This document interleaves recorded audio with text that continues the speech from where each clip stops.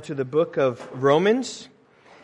We're in chapter 1, verses 16 and 17. If you don't have a Bible, there's a pew Bible there in front of you, page 939. If you don't have a Bible at home, that pew Bible is yours. You're more than welcome to take that. It's our gift to you. We long for the Bible to be in the hands of people.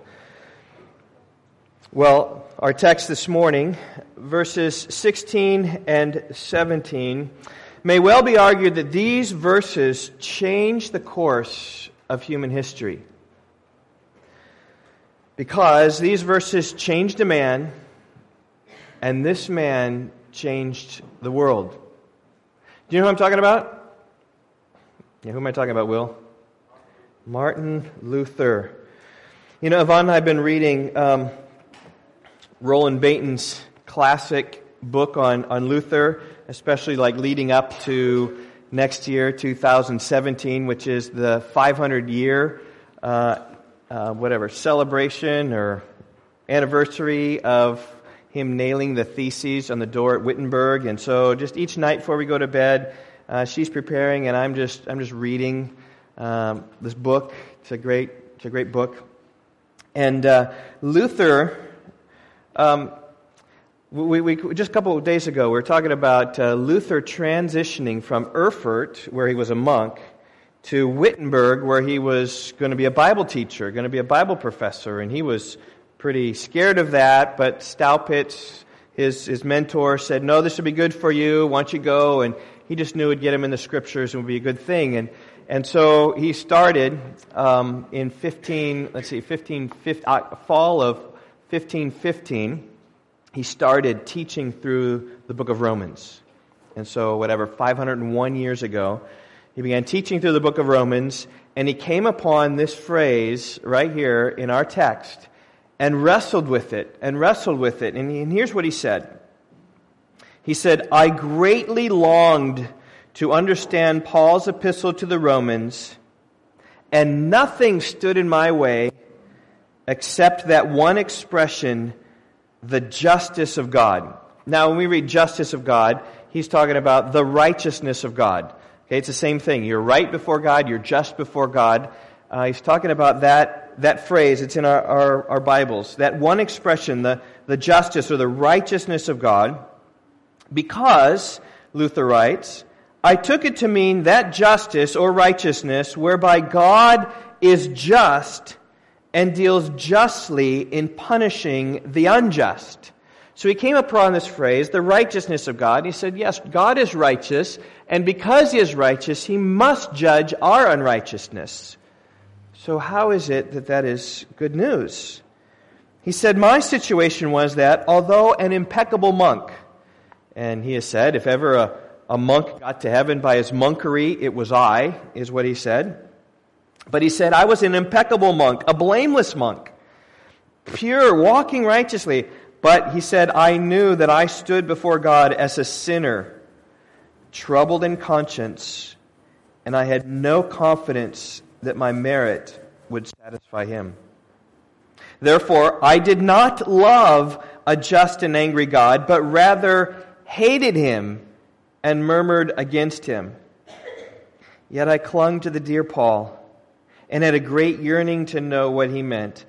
So night and day I pondered until I saw the connection between the justice of God, that is the righteousness of God, and the statement at the end of verse 17, the just shall live by his faith. Then he said, I grasped that the justice of God is that righteousness by which, through grace and sheer mercy, God justifies us through faith. Thereupon, I felt myself to be reborn and to have gone through the open doors of paradise. The whole of Scripture took on a new meaning, and whereas before the justice of God had filled me with hate, now it became to me inexpressibly sweet in greater love, and the passage of Paul became to me a gate to heaven. And Martin Luther was changed, and he changed the whole course of human history as he continued to think through about this meaning that the righteous will live by faith. of course, comes up in Galatians, which after he's taught through Romans, he taught Galatians next.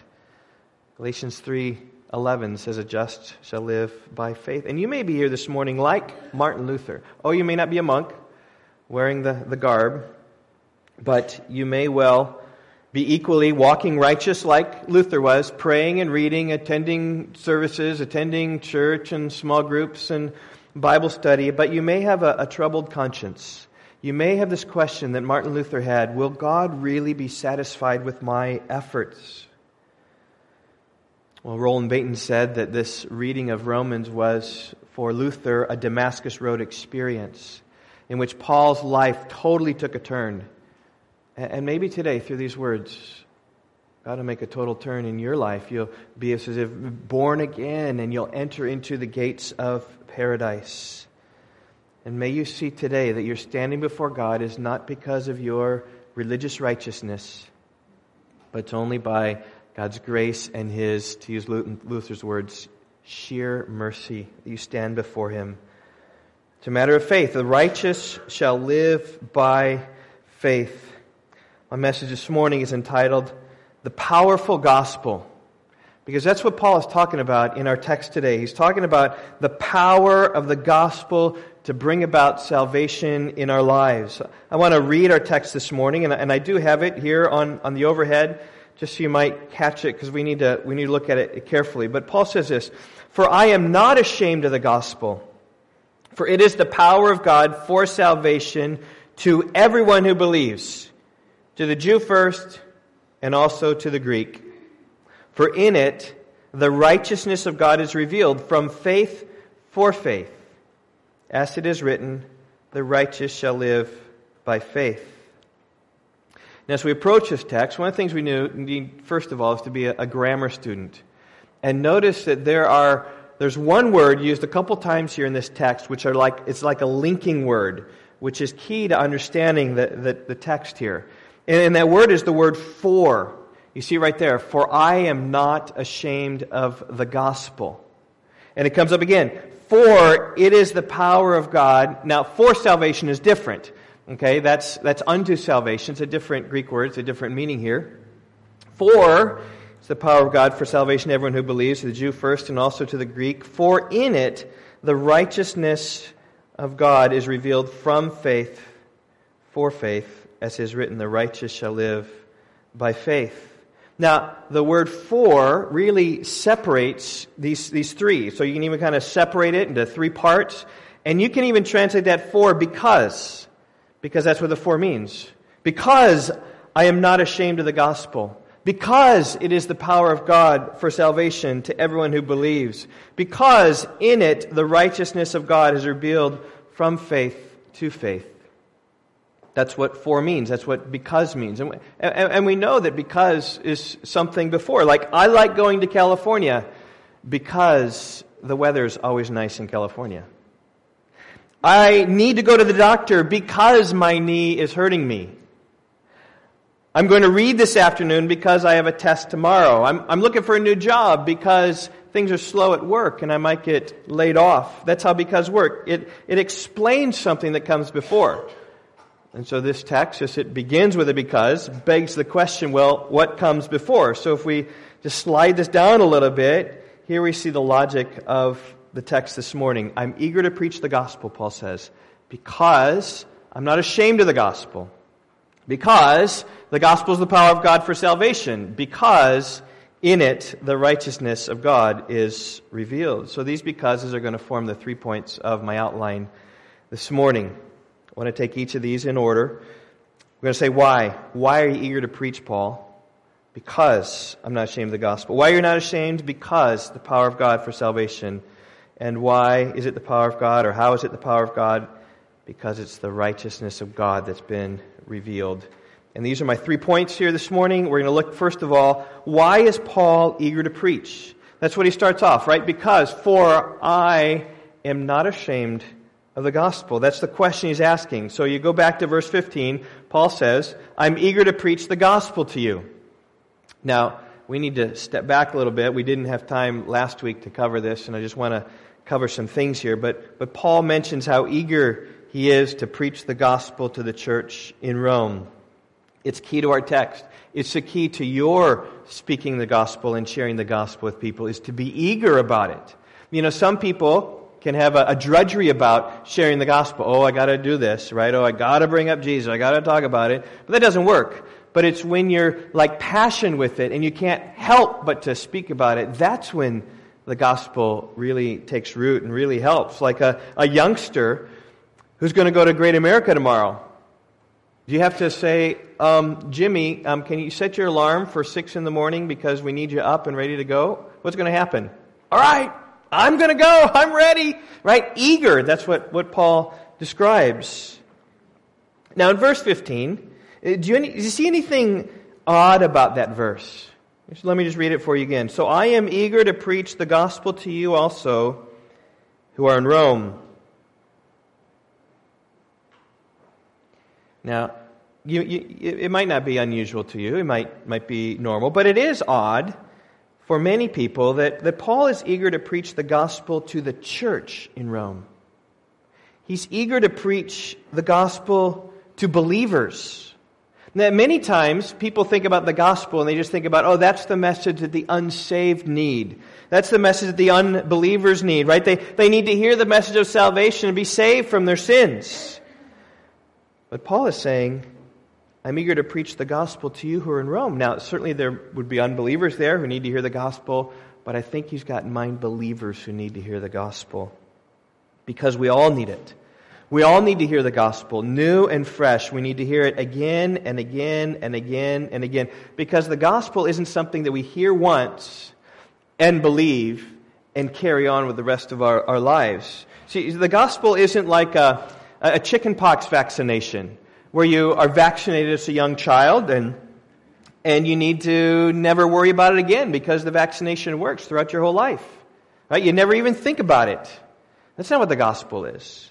Right? The gospel is not like your graduation from high school where you receive the diploma and put it on your shelf or display it on your wall or something and hardly ever think about it again. Oh, maybe sometimes you do. Oh, when did I graduate from high school again? Did I graduate from high school? And it's just a past event that just happened that you don't worry about your tests anymore for high school. It's not like that. The gospel is more like marriage, where at one point in your life you stand before a church or before a judge and you pledge your lifelong love to your spouse, and then what happens the rest of your life? You spend it learning about your spouse and knowing about your spouse and sharing life together with your spouse and just growing together in a relationship together. The gospel's like that, is that you come to faith in Christ and the gospel stays with you all the time. And you delve into it and you understand the mysteries of it. And you understand the greatness of your salvation. And you become ever more thankful to God for the gospel. And you realize that in order to walk rightly before God, you need to understand that gospel. We sang today. He breaks the power of canceled sin. See, it's the canceled sin that's been canceled in the gospel that still has power of us, but in the gospel, God is the one who breaks that power so we can walk in light of the gospel. We stand in the gospel presently as we think about our lives before God. It is we stand justified not by our works, but by His mercy through the sacrifice of Jesus Christ.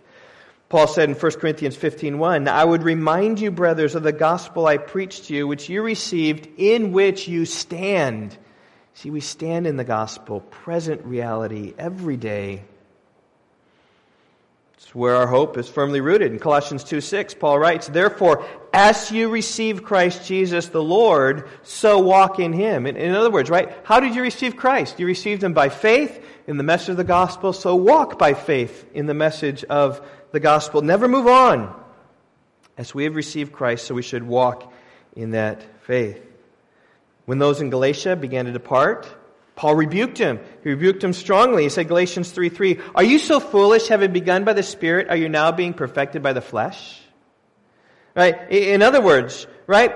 You came to faith in Christ through faith. Now are you trying to perfect it through works?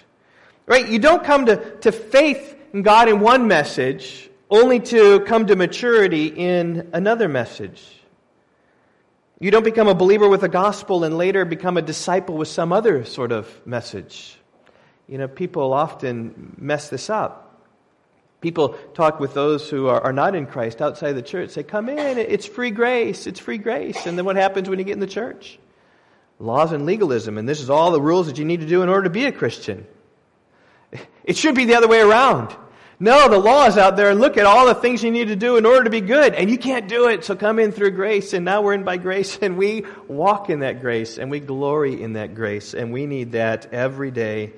It is so easy to move away from this gospel, which we need to stand by. C.J. Mahaney says, every day we face the temptation to move away from the gospel. And you can move away in several different ways. I think about moving the way of condemnation, right? Where you see your sin and you see how bad you are, like Luther was, and you see yourself before God and what you need at that moment. When you're a Christian, you're believing Christ, but there's just sin that's in your life and you hate it and you're struggling, but you're right there. What do you need? You need the gospel. But God demonstrates His own love towards us in that while we're yet sinners, Christ died for us.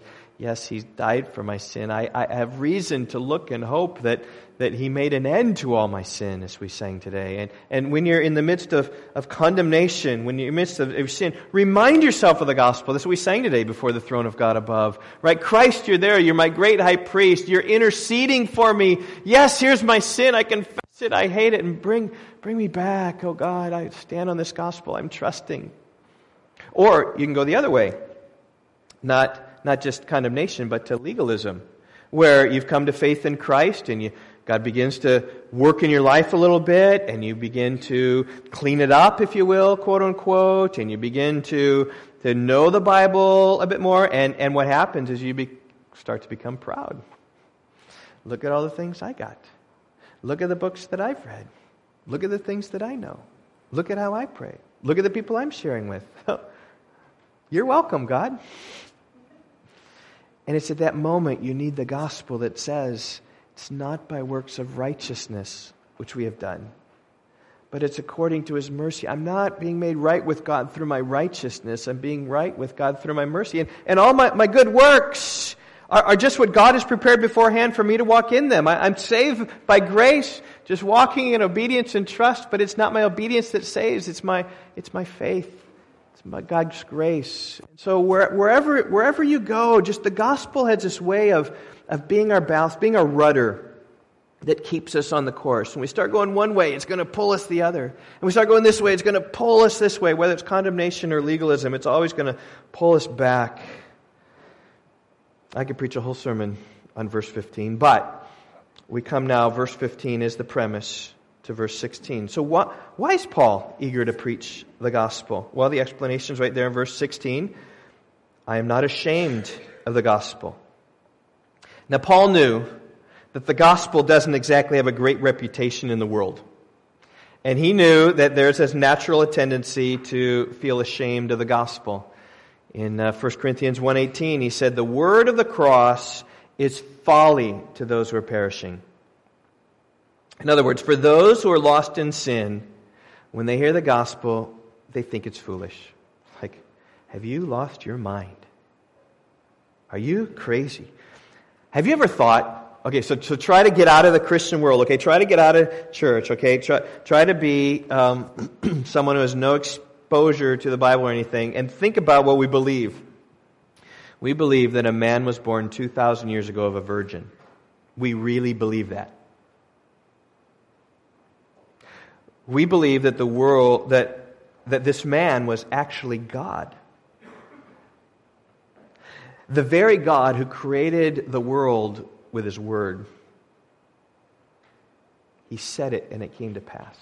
That God became a man, became a baby of a virgin. We believe that this man was perfect, lived a sinless life, never sinned in thought, word, or deed. Commission or omission, right? He didn't lack of doing anything. He did everything according to what he should have done. I mean, how quickly we throw around, I'm not perfect. But this man was. We believe that he was perfect, never sinning even in the slightest degree. And by the way, All of these things are necessary to embrace the gospel. If you don't believe this, you don't believe he was born of a virgin, you just got a man. We need to have the hypostatic union between God and man. We need to have this God-man who's going to save us. If you believe he sinned, his sacrifice isn't efficacious for you. We also believe he performed stunning miracles, making blind people see, making lame people walk, restoring withered hands. Things that we have never seen personally. We've never seen miracles like what Jesus did. But we believe that they happened in Palestine 2,000 years ago. We believe that 2,000 years ago he was crucified to a cross, lifted high, nailed to a cross, and died. It's a common criminal. And we believe that he was raised from the dead. He really died. No heartbeat, no pulse, no electrical brain activity, no blood flowing through his body. He was dead as nails. And we believe that this dead corpse raised from the dead. And we believe that he didn't die again, but that he was with his disciples and he lifted up into heaven and disappeared. And just as he disappeared, we believe that he will come again to rule and reign as the sovereign over everybody and over all the world. And we believe that his death upon the cross was sufficient for our sins, was sufficient for the sins of those who believe. For the millions that came to faith on that one man, all of our sins were paid for. He bore God's wrath for all of our sins. And that's a big funnel. It's a lot of sin on one man in one moment of time, or 3 hours or whatever, when the sun was darkened. Still, it's going through sins pretty fast. And just to think about one human God-man death could atone for all of our sins. And we believe that we gain forgiveness simply by believing. No works needed. No sacrifice needed. No efforts. Simply faith and trust in Jesus. Now we believe those things. Now think about how does an unsaved person outside the church hear that? They think that we're from another planet. And we sort of are, because our kingdom is not of this world.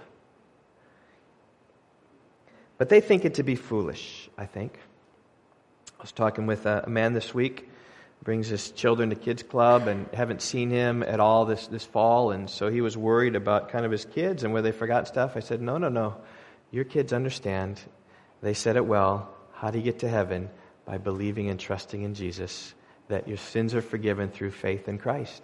And so I talked about that, this man, about what his children knew, and he couldn't change the subject quickly enough. Now, he doesn't understand the gospel. I don't think he understands why I would take time to invest in his children or other children in the neighbor. I think he sees the gospel as strange, but I think he's grateful enough that I'm at least pouring into the lives of his children, that he's not like antagonistic to me, because I'm helping his kids, if nothing else, just to read or to have a joy or a good time every Tuesday and Thursday night. Others aren't so kind. Others can laugh and pity us. I mean, you just go to a college campus and just see the shame that's brought upon Christians. The wise of this age mock. They mock our morality as prudish and puritanical. They mock at our beliefs. I mean, all those beliefs I came through. I mean, how can a man be born of a virgin? How can a convicted criminal deliver you from your sins? How can there be only one way to God when there are so many people and so many religions? You are so arrogant to say that you are right and everybody else in the world is wrong. You are a closed-minded bigot. And so the accusations fly. This is nothing new. It's gone on since the day of Christ. They laughed at Jesus. He saved others. Let him save himself. They laughed at his followers, threw them in prison without cause, hated them, beat them for preaching Christ, preaching this message. When Paul preached to the wise of Athens, they let him preach until he got to the resurrection. You can read it there, Acts 17, verse 31. And as soon as he preached the resurrection, they said, "Oh, you're talking about the resurrection for the dead? That can't be." And so they dismissed him. Now, some believed, some mocked, some were like, "Yeah, maybe." That's always a response. Some believe, some mock, some say, maybe.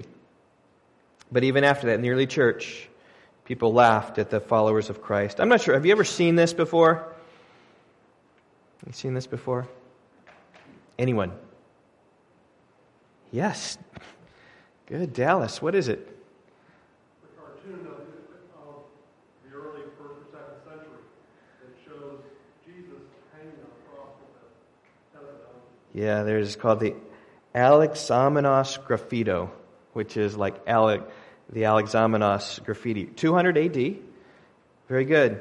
And here you go. If you trace the drawing, you kind of see this is sort of what it is. It's modern. It's ancient graffiti. They didn't have spray paint, but they could etch in plaster. This was etched in plaster on a wall in Rome, which is now preserved in a Roman museum. And it's an image of a young man worshiping a crucified donkey-headed figure. And the Greek inscription reads something like this: Alexamenos worships his God. So it was mocking this Christian named Alexamenos. You might mock him for his name, if anything else, right? But they're mocking him for his worship. This is how the world looks at our gospel. Your God is a jackass, is what they say. That's the mocking that comes. And when we think what the world thinks, can you see how it is easy to be embarrassed or ashamed? So the great commentator C.B. Cranfield says it this way: Paul's sober recognition of the fact that the gospel is something by which, by the very nature of the case, Christians will in this world be tempted to be ashamed. Being ashamed of the gospel is a temptation. I think it was a temptation of Paul. But I think he boldly says, "Hey, I've overcome that temptation." Paul knew of the temptation because he told Timothy in 2 Timothy 1:8, "Do not be ashamed of the testimony of our Lord or of me, his prisoner, but share in suffering for the gospel by the power of God." It's a shameful thing to associate yourself with a criminal. And as Paul was there in prison in Rome, he says, "Timothy, I'm a prisoner, but don't be ashamed of me. This is what we deserve. This is our Lord was crucified. How shall we be any different?" Colossians 1:24, we are filling up that which is lacking in the sufferings of Christ. Not that the sufferings of Christ was in any way not efficacious for our sins, but rather that the world must inflict its harm and its shame upon us, because that's what Christ our Lord was called to. We're called to turn the other cheek. We're called to be abused. We are called to take the road of Christ. That's why we're different than Muslims, who they would see something like this. They would not allow that to be shown in any sort of museum that they have. If that was a caricature of Muhammad, they would take that thing down and destroy it, because Islam is an honor religion. It's all about the honor. Whereas our religion, we follow a crucified Savior. It's a religion of suffering. But it is a religion with power, the powerful gospel. But it's shameful to associate yourself with a criminal. Just ask any boy whose father's in jail. We've had some kids at Kids Club whose father's in jail. I've asked about their dad. They say he's in jail. It's like, you can tell the hurt that the kids have.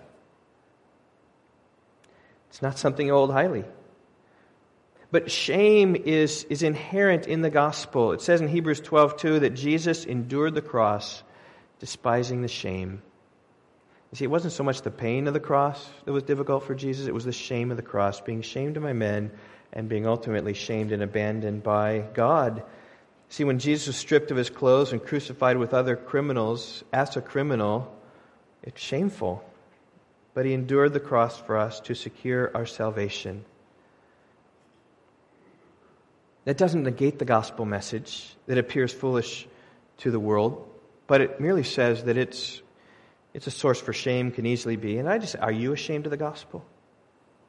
Are you ashamed of this message that sounds so foolish to the world? Or can you say like Paul, I'm not ashamed of the gospel?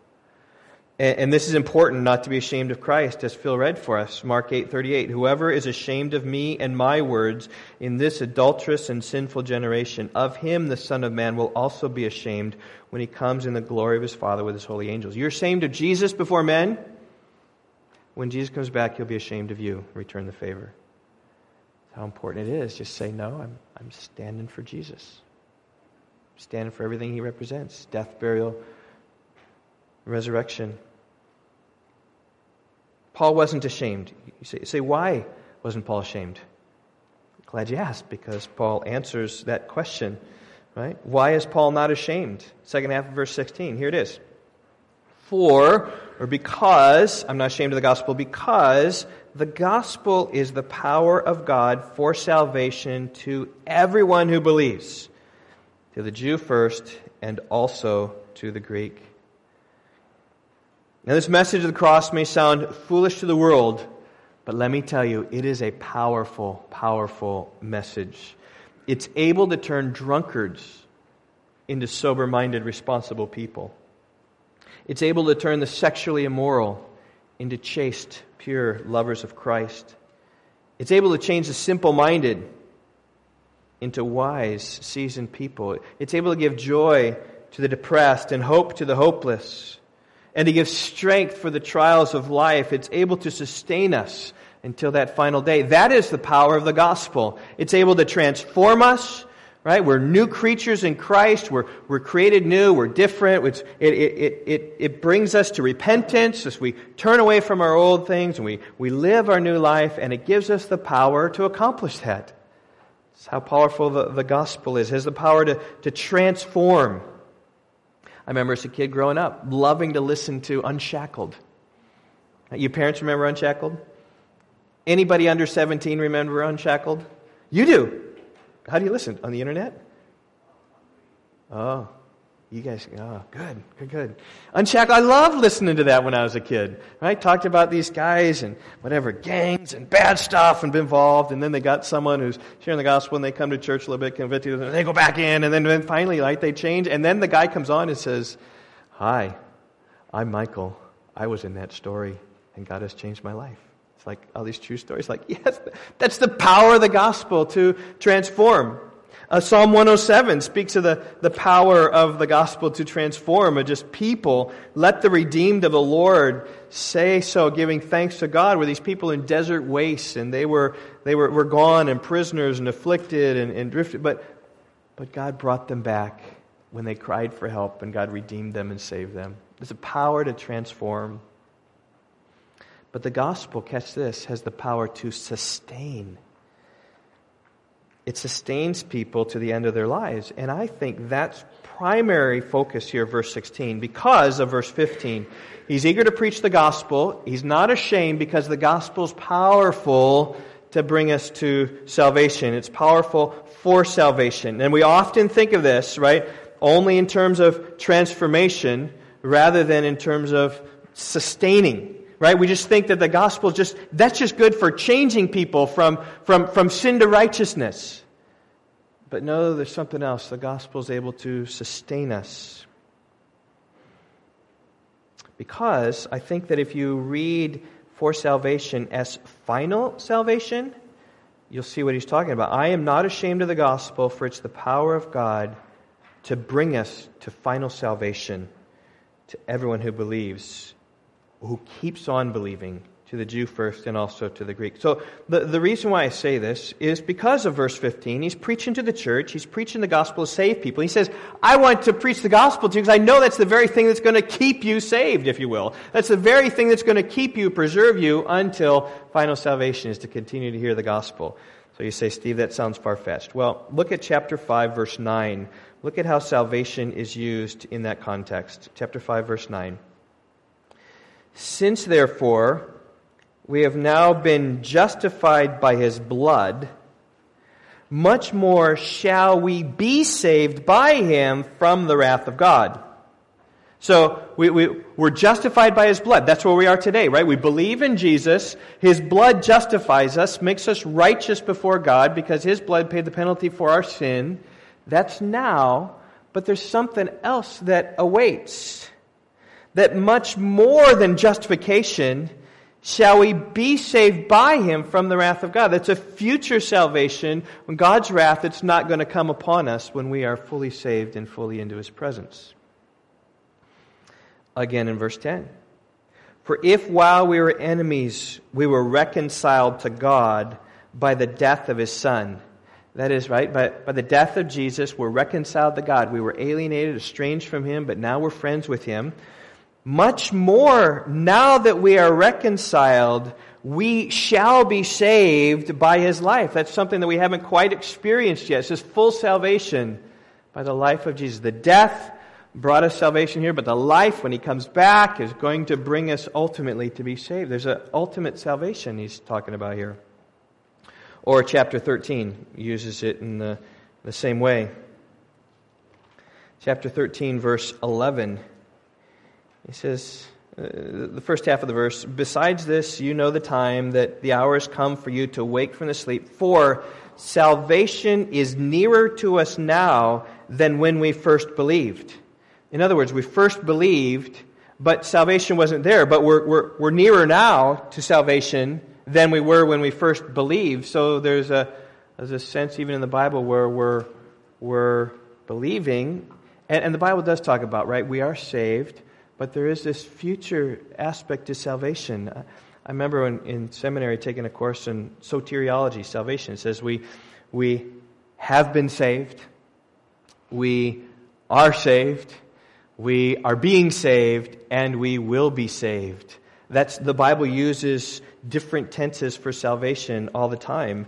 And I think that the best way to read this in Romans 1:16 is that this salvation, it's the gospel that's going to keep us for this ultimate salvation for those of us who keep believing. This future salvation, there's a sustaining power of the gospel. That's why you always need to hear the gospel, so that you don't drift and fall into despair. You don't drift and fall into legalism, but it's the gospel that's going to keep you and sustain you and give you that hope. One commentator said this: the gospel is God's instrument not only to make us Christian in the first place, but to also keep us Christian in the end.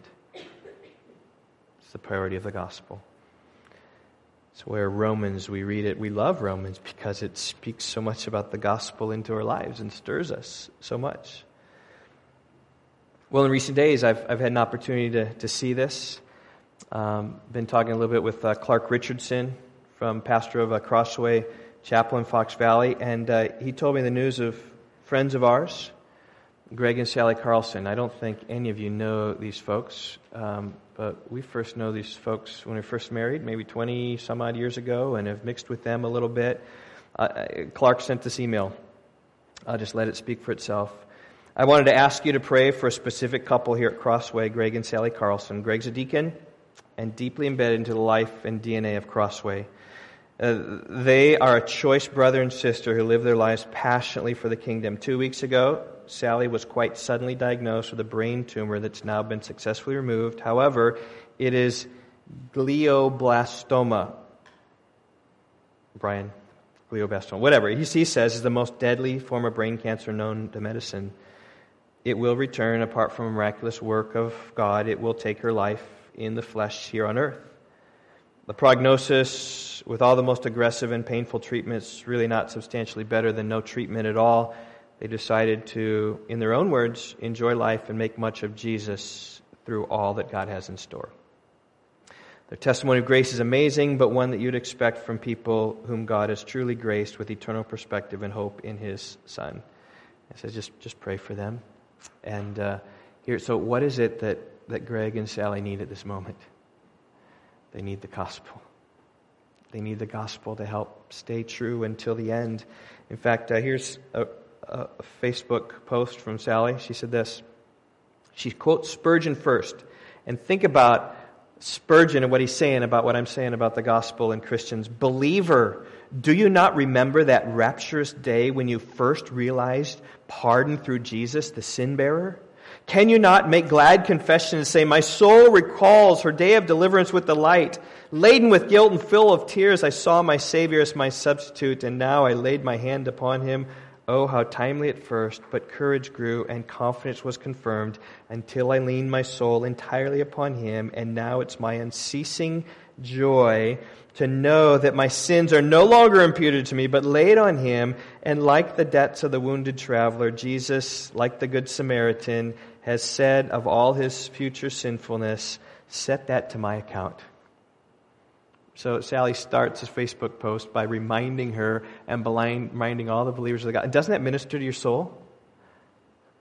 To say, remember that day when you're saved, when your sins were forgiven, and think now of what joy it is that your sins are there. And like the Good Samaritan who said, whatever you pay, whatever you need, just charge it to my account. That's what Christ has done. And there's a way that just ministers to our body and our soul that's going to stir us up. And Sally continues, dear ones, I'm recovering very quickly from my surgery, feeling stronger every day. Praise God. I thank all of you for your love, displayed in so many ways, and most special to me are your prayers on my behalf. The body of Christ is such a beautiful thing, it has no boundaries. God is teaching me to surrender in a remarkable way. God is in control for His glory and my good. The Lord has used this trial to cause me to cling tighter to Him and hold more loosely to the things of the world. My love for Jesus, my Savior, is growing. He's more precious to me with each new day. He has ministered to me in the depth of my soul and has given me such peace. That's not to say I haven't had my moments, but He's been faithful to bring me back to solid ground. When I am weak, He is my strength. She quotes from 2 Corinthians 12:9. Right, my grace is sufficient for you, for my power is perfected in weakness. Philippians 4:19. My God will supply all your needs according to His riches and glory in Christ Jesus. And I trust you see what she's doing. She's just entrusting herself to God and trusting that she's believing the gospel, that her sins are forgiven, and that He is worthy, and just embracing Him in love and delight. She says, if He so chooses to heal me based on the path we're on now, praise Him. If God in His unmeasurable love decides to take me home, then I will still praise Him. It's the gospel. He says, God, it's all yours. Well, I know they need the gospel is what they need. And Clark needs to faithfully be preaching the gospel, and reminding them of the gospel, and that's what's going to help. Not the condemnation of the law, not do this, do that, but Jesus has saved you, and He is saving you, and He will save you. Trust Him. Well, here's some more friends. Some of you know these friends. I know you guys do. The Weebies do. Anouk and Jeremy Scott. This was their happier days, and this was their day on Wednesday. Again, I'll let Facebook tell the story. This morning's visit to the ER revealed that Anouk has a tumor the size of an apple in her colon. She's in surgery right now, so I typed this. One of the first things she said after finding out is that tumor was an expression, found out about the tumor was an expression that God would use this to bring people to Himself. That's her heart and her prayer. When she got out of surgery, it was Thursday of this week, 2:30 in the morning. She's tired. She doesn't want to see people. Here's the update. The colon on both sides was so bloated it had started to tear, but not completely torn, so they stitched up to help it heal. The tumor had grown into the uterus and left ovaries, so they removed those as well as the portion of the colon affected. The surgeon didn't want to risk reattaching the colon until it had time to heal, so she has an ostomy bag. While we can't be for sure, the doctor does believe the tumor was malignant.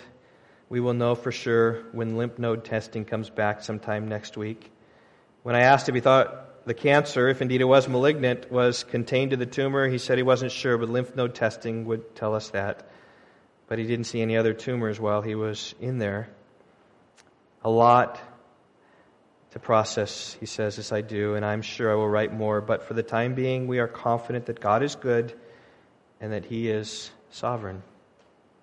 There's trusting in the goodness of God.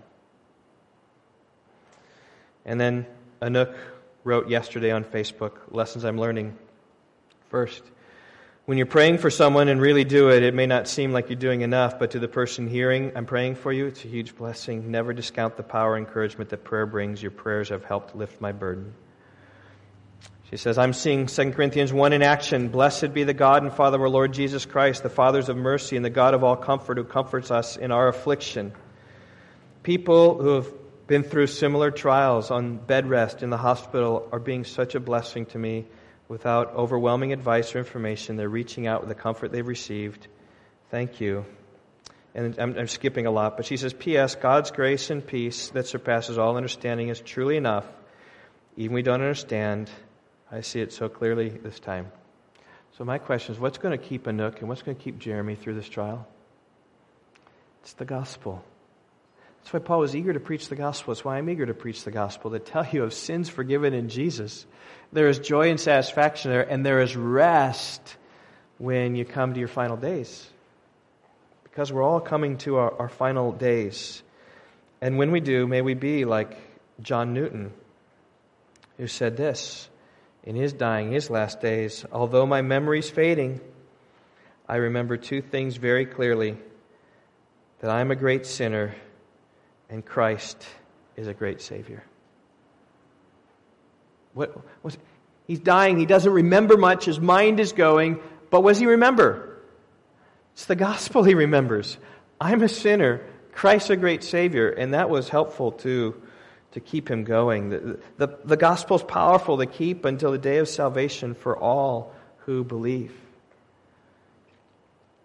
And in fact, just the inclusivity, Paul speaks this, right? To everyone who believes. Right? This isn't just an isolated, no, it's only to, right, people in Rockford or people in North America. Or it's to Jews and it's to Greek. It's to everyone who believes. But you got to see, it's to Jew first. Our religion came from the Jews. The Messiah was promised to the Jews. He came to save them, but his salvation was so wonderful that it has come straight forward to us. We're going to talk in Romans 11 about how the olive tree was growing up, and God lopped off some of those branches to bring the Gentiles, to bring us right into the tree. So do you believe this salvation? It's come to us here in Lutz Park, here in Rockford, Beloit, Janesville, wherever you're from. Are you trusting in the work of Christ? You say, well, what's that work? Well, very quickly, we're going to get on to verse 17. How is the gospel powerful? That's what he says, right? It's the power of God. Well, how is it powerful? Here's how it's powerful. In the gospel, the righteousness of God is revealed from faith for faith. Or more literally, from faith to faith. As is written, the righteous shall live by faith. It just means that it's all of faith. It's coming to us, God's righteousness, all of faith. When we get to chapter 4, Paul's going to talk about how Abraham believed God and it was reckoned to him as righteousness. So Abraham, he was a sinner, but in believing and trusting God, in expressing his faith to God, God in turn looked down upon Abraham and says, I'm going to take that faith and I'm going to exchange that for righteousness. That's what we're talking about here. We're talking about the righteousness of God that comes revealed from faith. To faith is a better literal translation of that, or as your ESV note there says, faith from beginning to end. It's just faith through and through. It's always about faith. It's not about works. It's all about faith. And that's the good news, that God isn't demanding perfect righteousness of us to absolve our guilt. He's giving us His righteousness. And that is powerful, that God can give us His righteousness. I mean, you can't give your righteousness to anybody. But God gives His righteousness to us. He made Him who knew no sin to be sin for us, that we might become the righteousness of God in Him. That's the gospel. Is that all of faith, from first to last, His righteousness has become ours. And indeed, that's how the righteous live, right? The righteous shall live by faith. Repeated in Galatians, repeated in Hebrews. It's a quote from Habakkuk chapter 2, verse 4. It's in the context of things not going well, but the righteous man just trusts and lives in God. And that is powerful because it brings us sinful human beings up to God's standard of righteousness. I mean, if you understood how holy God is, and the fact that He gives us such righteousness that brings us up to His level so He sees no guilt in us through faith, through Christ and His sacrifice on the cross, that's power. It's more powerful than any 22 megaton nuclear bomb. This is power. It's God's righteousness. Psalm 130, verse 4, if you, O Lord, should mark iniquities, O Lord, who could stand? There's none of us who could stand. But through faith, we can stand. Because He takes those iniquities, wipes them out, throws them into the depths of the ocean, casts them as far as east as from west, gives us the righteousness of Christ. Now, Paul's going to explain this further in Romans chapter 3. Look at chapter 3, verse 1. It says, now the righteousness of God has been manifest apart from the law. Okay? The righteousness of God, not through the law of the things we do, but the righteousness of God through faith. And that whole paragraph, which many have called the most important paragraph in all the Bible. I'll quote some of those quotes when we get to that paragraph, chapter 3, 21 through 26. But it explains how God's righteousness can come to us by faith and how God can be just and the justifier, the one who has faith in Jesus. Like solves all the Old Testament problems. Like David, how was he forgiven if Christ hadn't come yet? Well, it solves all those problems, but those will be for a later day. It just shows His power. Well, I began my message with Luther. I want to end my message with Luther. After that quote where he talked about entering into paradise, here's the very next thing he said. He said, I just read it from here, see if I can find it. It's on page right here. He says this. That passage of Paul became to me a gate to heaven. If you have a true faith that Christ is your Savior, then at once you have a gracious God, for faith leads you in and opens up God's heart and will that you should see pure grace and overflowing love. That is to behold God in faith, that you should look upon His fatherly, friendly heart, in which there's no anger, nor ungraciousness. He who sees God as angry does not see Him rightly, but looks only on a curtain, as if a dark cloud had been drawn across his face. Now, the anger of God is going to come next week as we get to chapter 1, verse 18. Okay? And the anger of God is against the unbelieving. But if you're believing, you're not facing the wrath and anger of God. You're facing the love of God, the fatherly love and kindness of God. There is the gospel. There is the power of gospel. And may it change your life, and may it change the lives of those around you. So it changed Luther's life and changed the world. Let's pray. Oh, Father, I would pray that we at Rock Valley Bible Church would cling to the gospel in every way. God, that would be our hope and our treasure and our joy, and that we would realize that we never graduate from the gospel course, God, but that message of canceled sin, of sins forgiven and nailed to the cross, that message of pardon and free grace. Mercy there was great and grace was free. Father, I pray that might stir our hearts. I pray that we as a corporate body might see how that gospel message sanctifies us and purifies us and gives us a holy delight and passion to live for You. We do pray for these couples. I pray for Greg and Sally Carlson. God, dear friends, Lord, I pray that they really might rest and trust in the gospel of Christ. They really have one hope, and that's in You and Your goodness and Your grace. Father, we would pray for healing if You delight, God, and yet we're realistic. And we would pray that they might live faithfully until that final day. God, trusting You, pray for Greg. You give him great love and care for Sally in these days, however long they have. We also pray for Anouk and Jeremy. Father, just that diagnosis is a lot more tentative.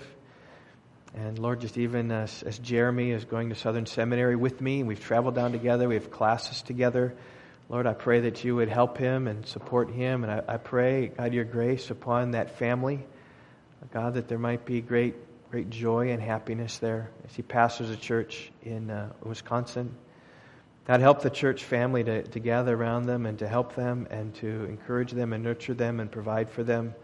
God, may they put their faith on display. And even as Anouk said, may people come to faith, God, through this illness. And we pray your mercy upon them. We pray the gospel would be real to them. And I pray, God, lastly, for all of us, the whole thrust of Romans is to encourage us that we would be eager to preach the gospel. Father, I pray that just even hearing the gospel today would so stir our hearts that we would go out and speak with others of the wondrous grace that you've given to us in Christ. Give us opportunities, oh God, this week. And God, may we be faithful even to share those opportunities with others, to realize how faithful you are in providing opportunities and then giving us the courage to overcome the shame of the gospel, the probable rejection that will come. God, to speak forth you and your name and the forgiveness and hope that's in Christ. So, Father, be our help this day. I pray in Jesus' name. Amen.